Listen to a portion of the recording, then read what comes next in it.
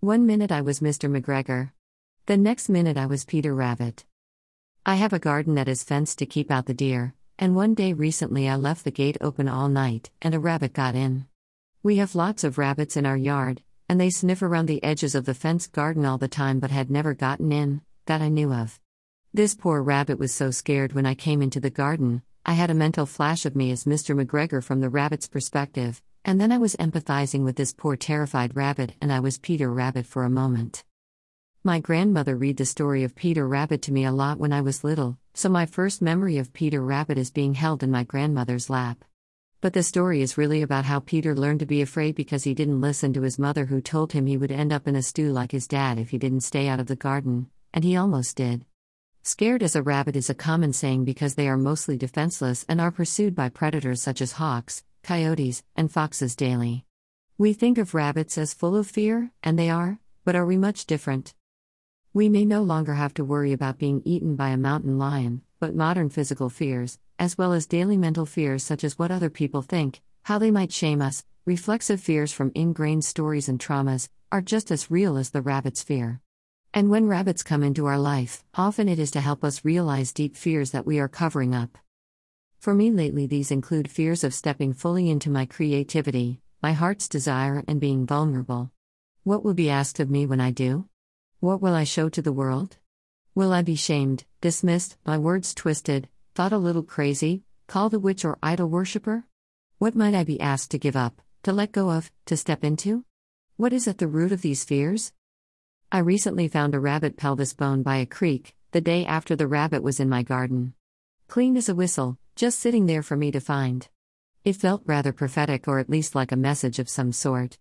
And I realized that rabbit had been showing up a lot in my life lately. Several rabbits have come into my paintings this past year, and I have 2 works of art in my house I purchased from other artists of rabbits recently, and there is also my favorite rabbit fur hat. And lastly, 2, or maybe more, baby rabbits had been nesting in my garden unbeknownst to me. Rabbit is clearly everywhere in my life lately and wanting to speak to me. Or another way of looking at it is that Our Lady, our Earth Mother, is giving me messages through the rabbits. When I first found the rabbit pelvis, the message I sensed was around her womb, the fertility of the rabbits, the abundance, and the joy of their hopping mating dance.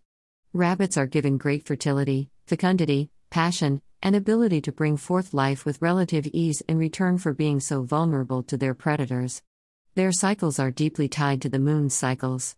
Their babies gestate for about 28 days and then they are tended in the nest for another 28 days, 2 moon cycles, just like our novenas, where we gestate our heart's desire for 28 days and then tend it with gratitude for another 28 days. But while I was enjoying these ties of their fertility to our novenas, the shadow side of rabbit started to nudge me and resonated deeply. This quote from a Google search sums it up well. Rabbits are guides into the shadow world, where our personal fears lie. When the rabbit shows up, it is time to examine those deep reflexive fears that hold you back from growing. Do you keep bounding for the safety of your old patterns every time something new or challenging presents itself? If the answer is yes, the rabbit asks you to face your fears with compassion for yourself. Ina Wolcott.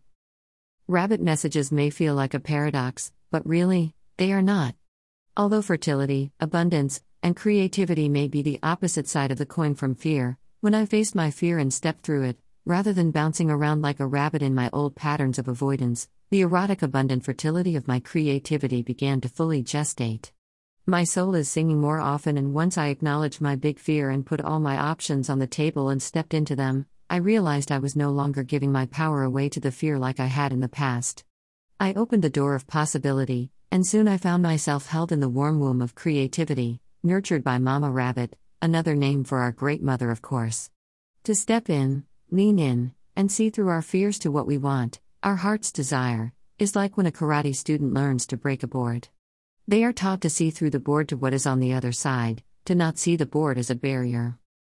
Now I can allow myself to consider some tough questions that I might have avoided in the past. What do I really want? What am I afraid to ask for? Will that desire ask too much of me? Am I afraid of not getting it? Or afraid that I will? If it breaks open my world, what will that mean?